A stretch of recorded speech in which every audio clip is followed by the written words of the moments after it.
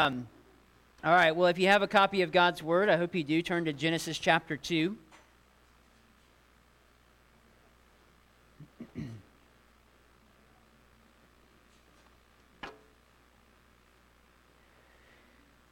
So we decided not to cover this portion, and I'm glad I didn't last week, and decided just to single it out this morning. So I'm hoping this will be helpful to do so. And just so you know, just in case you were setting yourself up for this to be a mini marriage seminar, you're going to be really disappointed if that's what you came in here to hear. You'll get some of that, but that's not necessarily the point of the text primarily. So we'll get into all of that here in just a moment. But let me read. I'm just going to read from verse 18 to verse 25 in Genesis chapter 2. This is God's word. Then the Lord God said, "It is not good that the man should be alone. I will make him a helper fit for him." Now out of the ground the Lord God had formed every beast of the field and every bird of the heavens and brought them to the man to see what he would call them. And whatever the man called every living creature, that was its name. The man gave names to all livestock and to the birds of the heavens and to every beast of the field. But for Adam there was not found a helper fit for him. So the Lord God caused a deep sleep to fall upon the man, and while he slept, took one of his ribs and closed up its place with flesh.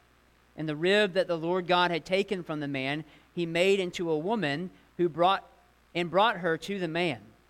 Then the man said, "This at last is bone of my bones and flesh of my flesh. She shall be called woman because she was taken out of man. Therefore a man shall leave his father and his mother and hold fast to his wife, and they shall become one flesh. And the man and his wife were both naked and were not ashamed." This is God's word. It's entirely true and is given to us in love. Let me pray for us. God, we pray that you would teach us even more about what it means to flourish as your creation, what it means to be truly human. And so, God, I pray that you would reveal those truths to us from your word today, that you would strike away any presuppositions that we might have as we approach this portion of your word, God, that might distort what we hear or what we think, and help us to have fresh ears and minds to hear and to understand this morning. We pray in Jesus' name, amen. So I was reminded this week about the year that Apple first released the iPhone, which is back in 2007.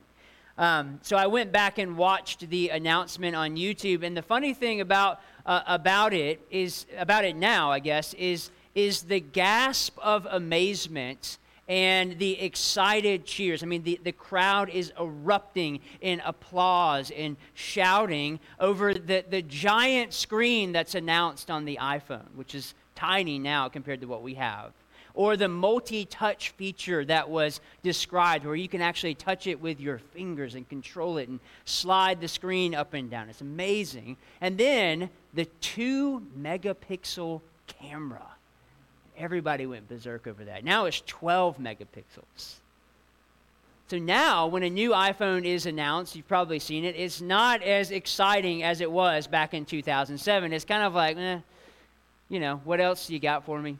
This is not that exciting. We're no longer really wowed by the new technology. Just give us something that we can just use on a day-to-day. That's at least how I think about the iPhone now. I'll just keep my old iPhone. Thank you very much. But now I think marriage, compared to when it was first revealed by God back in the garden, back in the beginning, receives a very similar reaction that the iPhone does now. You can take it or leave it. It's really not that special as it once was when it was first announced. And you see this now as more and more people are waiting to get married in our culture on purpose. Or the expectation of marriage has been greatly misconstrued in our culture. I read this week about women in Mexico who marry trees. Or, it's a true story. Or the rise of sologamy, which I've never heard of, which is people marrying themselves. which essentially is just a narcissistic way to throw yourself a party. So just, that's what that is. Or even throuple marriages, which is someone marrying multiple people. And then, of course, you have homosexual marriage, which is being married to someone of the same sex. So according to our modern culture, marriage and human sexuality, for that matter, is something to be used to fulfill our ideas of flourishing.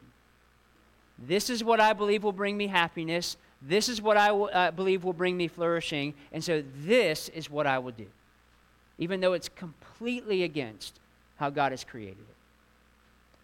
So this not only obviously puts marriage off the rails, but it puts all other human relationships off the rails as well.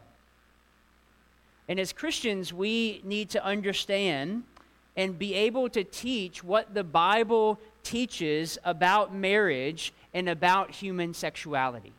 We need to be very clear on what it is the Bible actually says about these two subjects, because people want answers. And it's only within biblical Christianity that you have the right answers. So our text today, I believe, shows us three realities about marriage, but also about human sexuality that arise from marriage.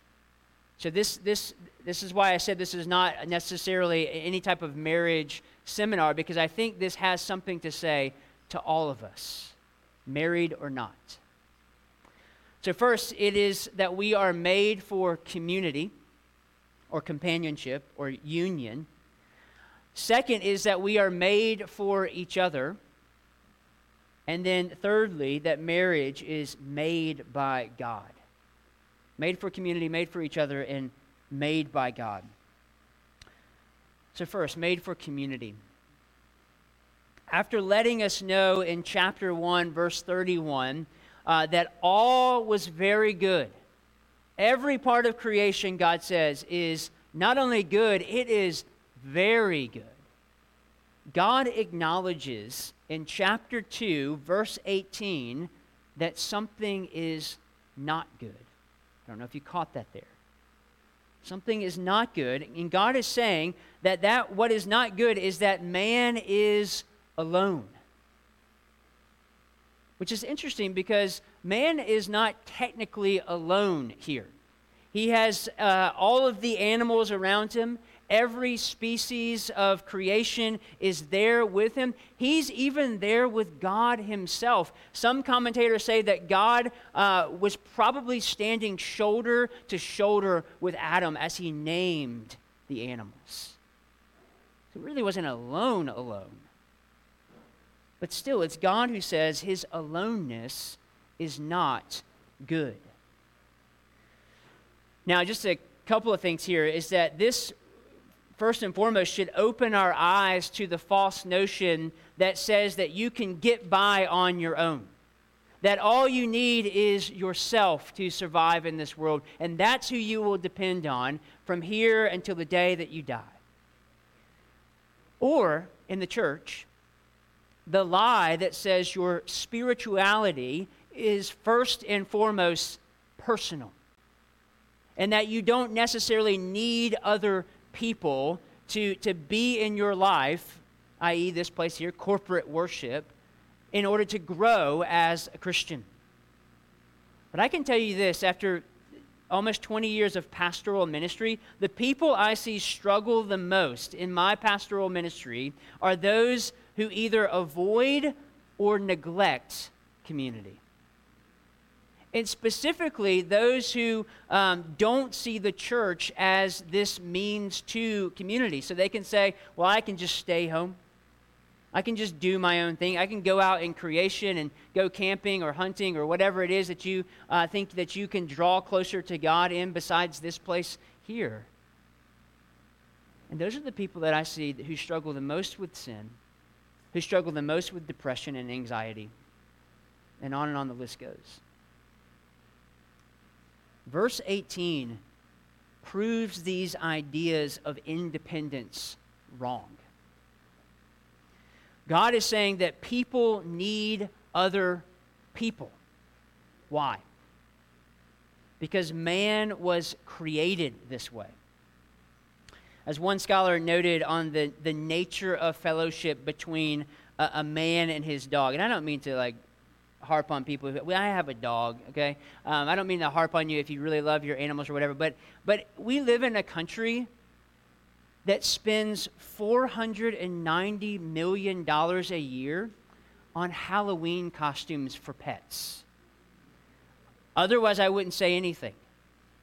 But that's the state that we're in. So this one scholar says, it is possible for a man and a dog to have great fellowship.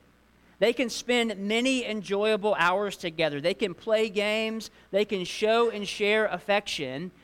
But the fellowship must be on the dog's level because the dog can only communicate on that level. Meaning, there is no other creature in God's creation that can rise to the level of humanity. The dog cannot give you the kind of companionship that you are created for by God. So Adam obviously recognized this as he not only named the animals, and just to say, Adam was not just kind of standing here in the garden and God was kind of passing along these animals before him and he was just kind of taking random guess at saying, you know what, that looks like that could be an elephant. And so I'm just going to call it that, or this name and that name, and just because it's familiar. No, Adam actually gave careful study to every creature that God had created. So at this point, Adam knows their nature. He knows the way in which they live. He knows what kind of food they're eating. He knows what kind of what life they're kind of leading as animals, and he knows their relationships. You can see it taking place. So a side note worth mentioning here, because of that, is that Adam's study of creation, which is a scientific study of creation, we could say, that is what told Adam that there was not another species at this particular time that was suitable to him. Adam's careful study. God didn't spell that out to him. Adam studied the creation, and he came to that conclusion on his own. Look at verse 20. The man gave names to all livestock and to the birds of the heavens and to every beast of the field. So everything that God had just created in chapter 1, Adam is looking at and studying and recognizing. But for Adam, there was not found a helper fit for him. So just to tell you, this is a clear refutation of evolutionary theory. One commentator I read came to this logical conclusion that I think is really helpful. He said, it is abundantly clear and certain that Adam had not recently evolved from any of these animals. If the latter were true and his body were essentially an ape's body or any variation of it, it seems strange that he could find nothing in common with either parents or siblings. On this point, the notion of human evolution confronts and contradicts the plain teaching of Scripture, which is what we have before us, the plain teaching of Scripture. And so this simple creational element concerning human companionship is a foundational truth about what it means to be truly human. This is why there was a mental health, so many mental health cases that arose during quarantine back in 2020. Because people were alone. People were without companionship because people need other people, Christian or not. Ecclesiastes chapter 4, 9 through 12 lets us know again that this is a biblical idea. Two are better than one because they have a good reward for their toil. For if they fall, one will lift up his fellow, but woe to him who is alone when he falls and has not another to lift him up. Again, if two lie together, they keep warm. But how can one keep warm alone? And though a man might prevail against one who is alone, two will withstand him. A threefold cord is not quickly broken.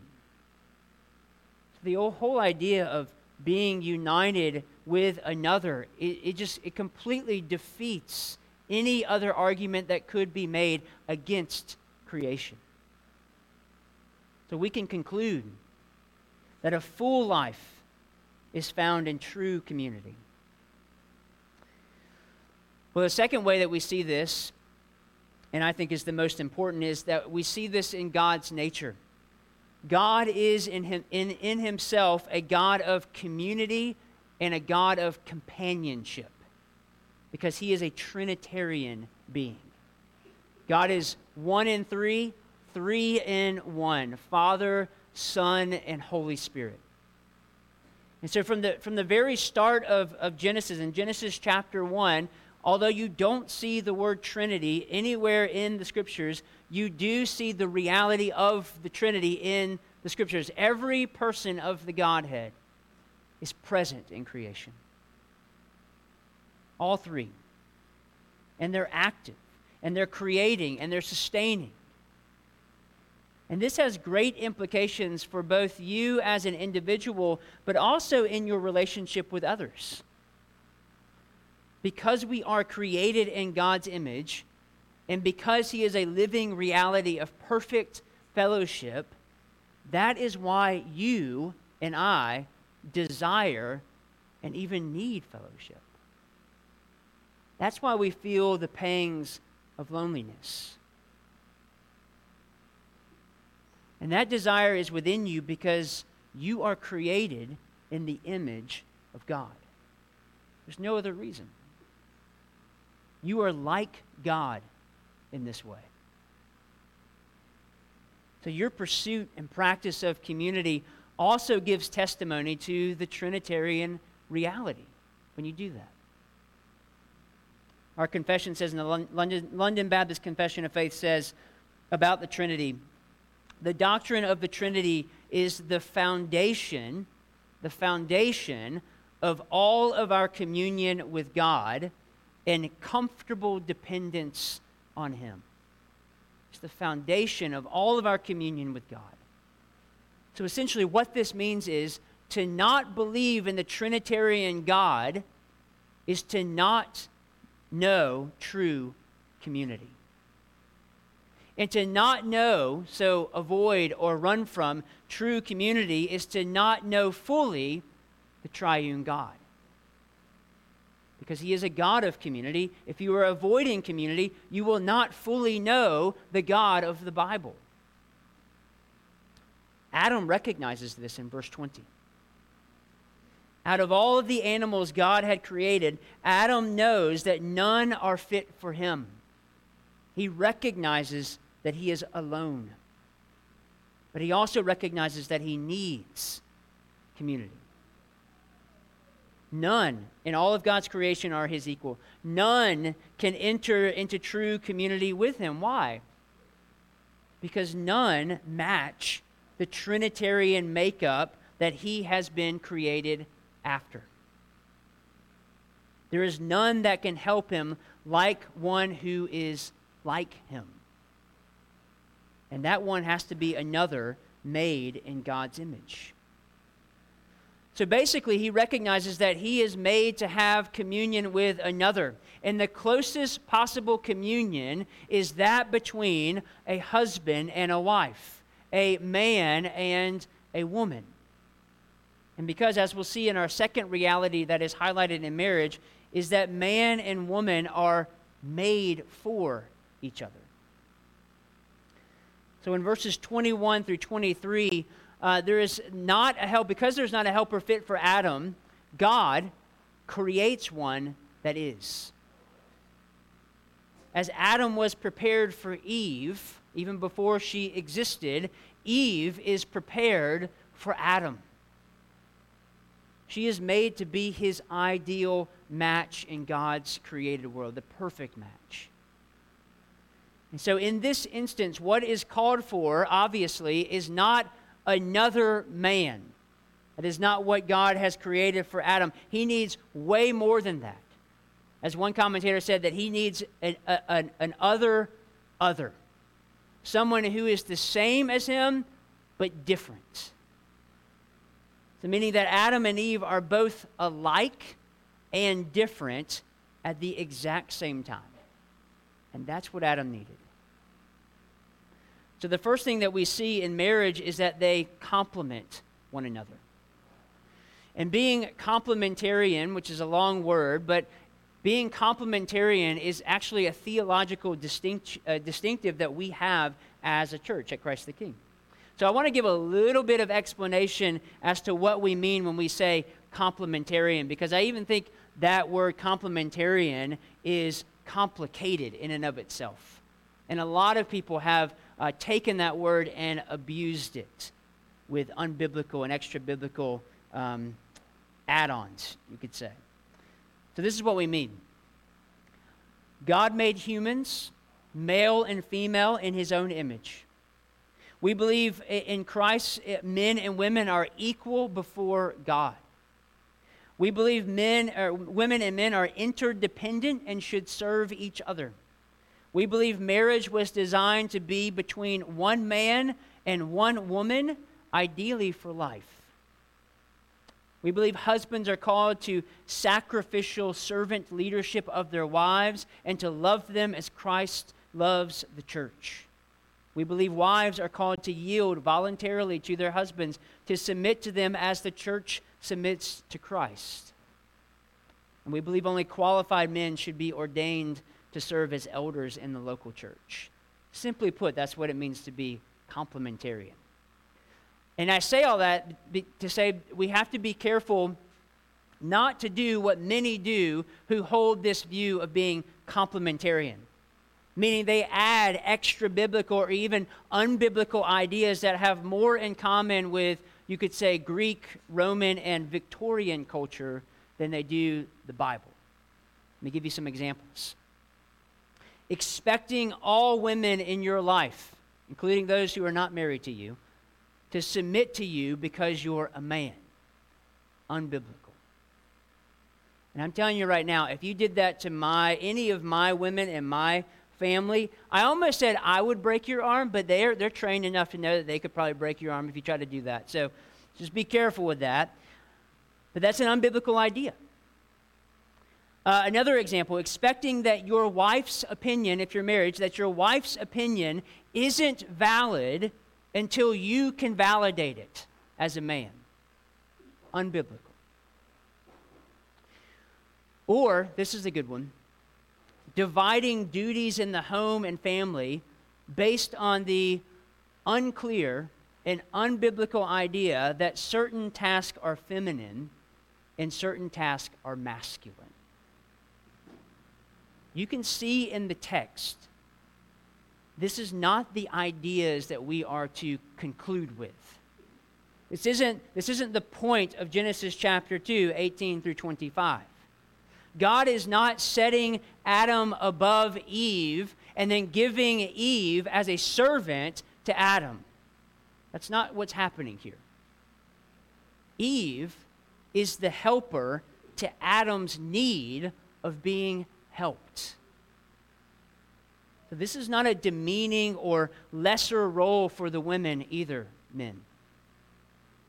This word helper in the Hebrew does not imply inferiority. Because if it did, that would mean God is inferior. Because the Old Testament writers actually use the word helper for God more often than they do for women. When God is called on to be the helper to Israel. It's the exact same word. So we should rather view God bringing a woman to Adam more like the Calvary being brought in than a mere servant. Adam needs help, and God brings a helper. So the second thing we see in marriage is the distinction of male and female. In verse 22, God creates Eve and presents her to Adam as his, let me stress this, only option. His only option. He doesn't set out 3 or 4 different people before him and says, Adam, take your choice. It is your right to choose here. He gives him the only option, and that option is a woman. So don't forget that it's God who said in verse 18, it is not good that man should be alone.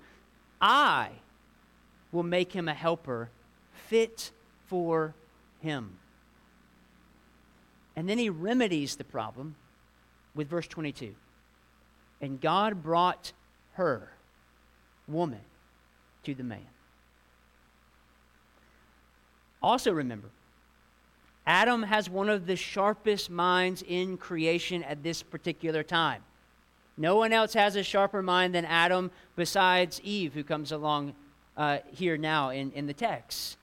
So he's just finished thorough biological study of every species on the planet, named them according to their natures and characteristics, and then via this careful scientific research comes to the conclusion that there was none like him. None. Now Adam's words in verse 23. This at last is bone of my bones and flesh of my flesh.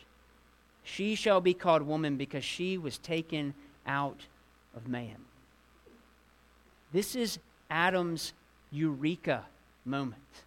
This is his scientific research come true. This is his discovery that now he has one who is like him, who suits him in every single way. His research is finally complete. And the way that he responds is with a poem of thanksgiving, which is a typical response in God's word to God's miraculous work, is to sing or to make a poem recognizing your thanksgiving to God. Adam confirms God's perfect design. Essentially, what Adam is saying is, this is what I was looking for. And now it's Adam's turn to declare creation very good. Now, this truth obviously has greater implications than just marriage.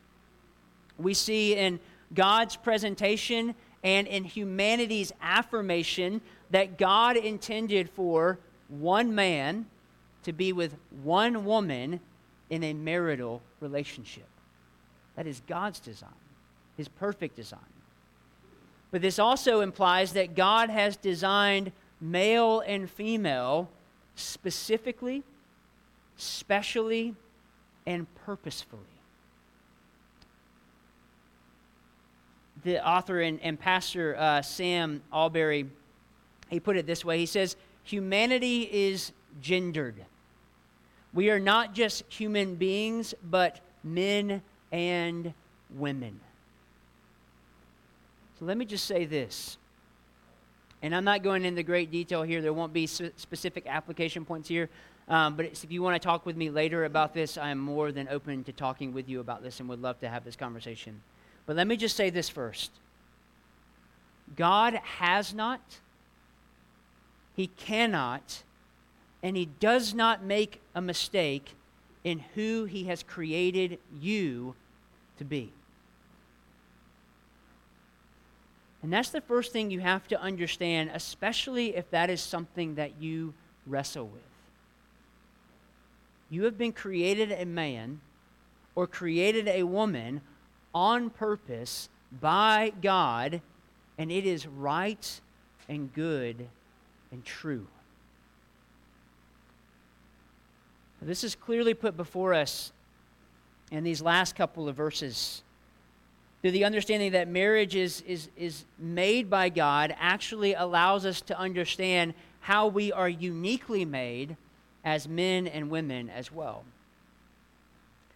So in verses 24 and 25, we're continuing to see God's creative action in his creation as this special union called marriage is created.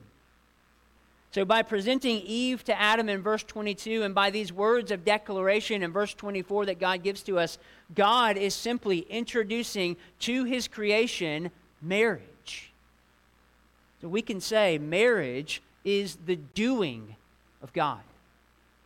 This is not something that we as human beings kind of creatively came up with so that we can have better insurance plans. Marriage is God's doing from the very beginning. But we also see that marriage is a display of God as well.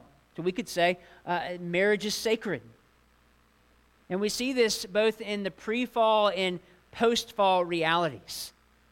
So before the fall, the relationship between Adam and Eve was to be a picture of God's love and relationship with his image bearers. This perfect image of that. But then after the fall, the husband's love for his wife would now come to picture Christ's love for his bride, the church. And the wife's response to her husband would picture the church's love for Christ. So both pre-fall and post-fall, both remind us that the companionship we are supposed to have within marriage is to remind us of God's desire to have an intimate relationship with his people. And that's being put on display for us in every marriage that we see throughout the world. This is why the Old Testament writers would use the word marriage to describe the relationship that God desired with his people. So we recognize that the marriage is sacred. It's given to us by God. It's the doing of God. It's the display of God. But we also recognize in verses 24 and 25 that marriage is earthy. That marriage is not just this kind of high and mighty sacred reality that's up here, that's untouchable, and that we've kind of reached some some plateau or some mountain peak here because we are married, but that marriage is actually more down to earth than anything else. And you see this simply in verses 24 and 25. The leaving of parents implies a public act. To leave your mom and dad and to cling to your spouse. And then holding fast to his wife it implies exclusivity, meaning marrying other people is not an option. And then the two shall become one flesh implies permanence. It implies a lastingness. And that's not just through a sexual union, which it is that, but it also involves soul and spirit. The intellect, every part of you is one with your spouse. There's a realness of marriage here. There's a grittiness to marriage here. That while it is the doing and displaying of God, marriage at the very same time is hard. Marriage is work. This is one of my favorite things to do as a pastor is to do weddings. And Tara and I typically will do the marriage counseling beforehand. And it's one of our favorite things because we do like 6 weeks of marriage counseling, and for half of that time, maybe a little bit longer, we just talk about how sinful this new bride to be and this new husband to be are. It's a really cheery time. But we just want to make sure that they understand this earthiness of marriage. That marriage is not always up here, but most of the time it's down here. And that it's hard and that it's work. And that marriage requires patience and grace and mercy and love.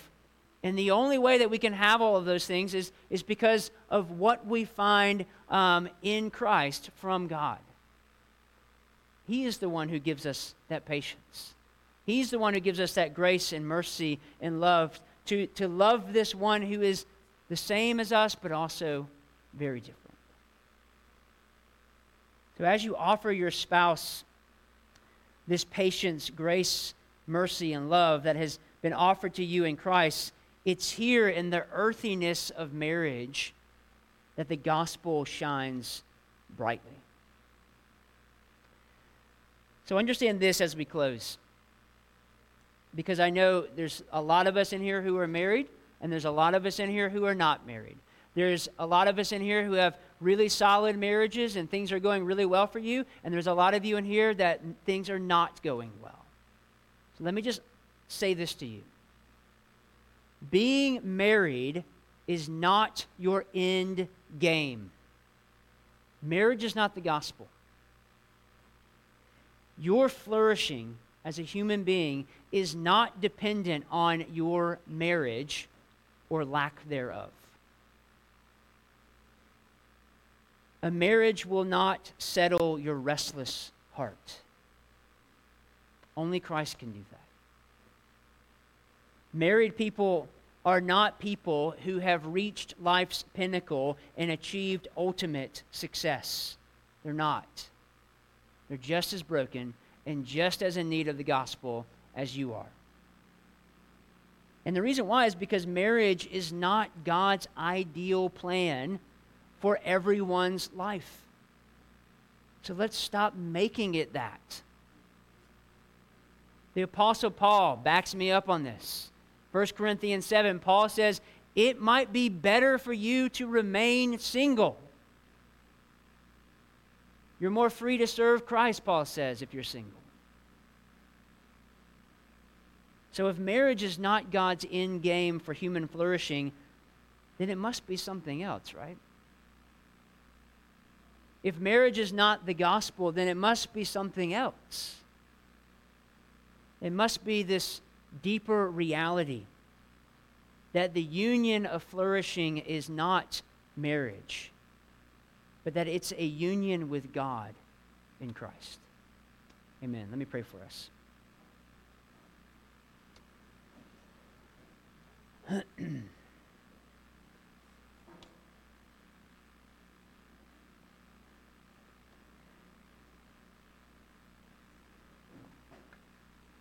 Father, we are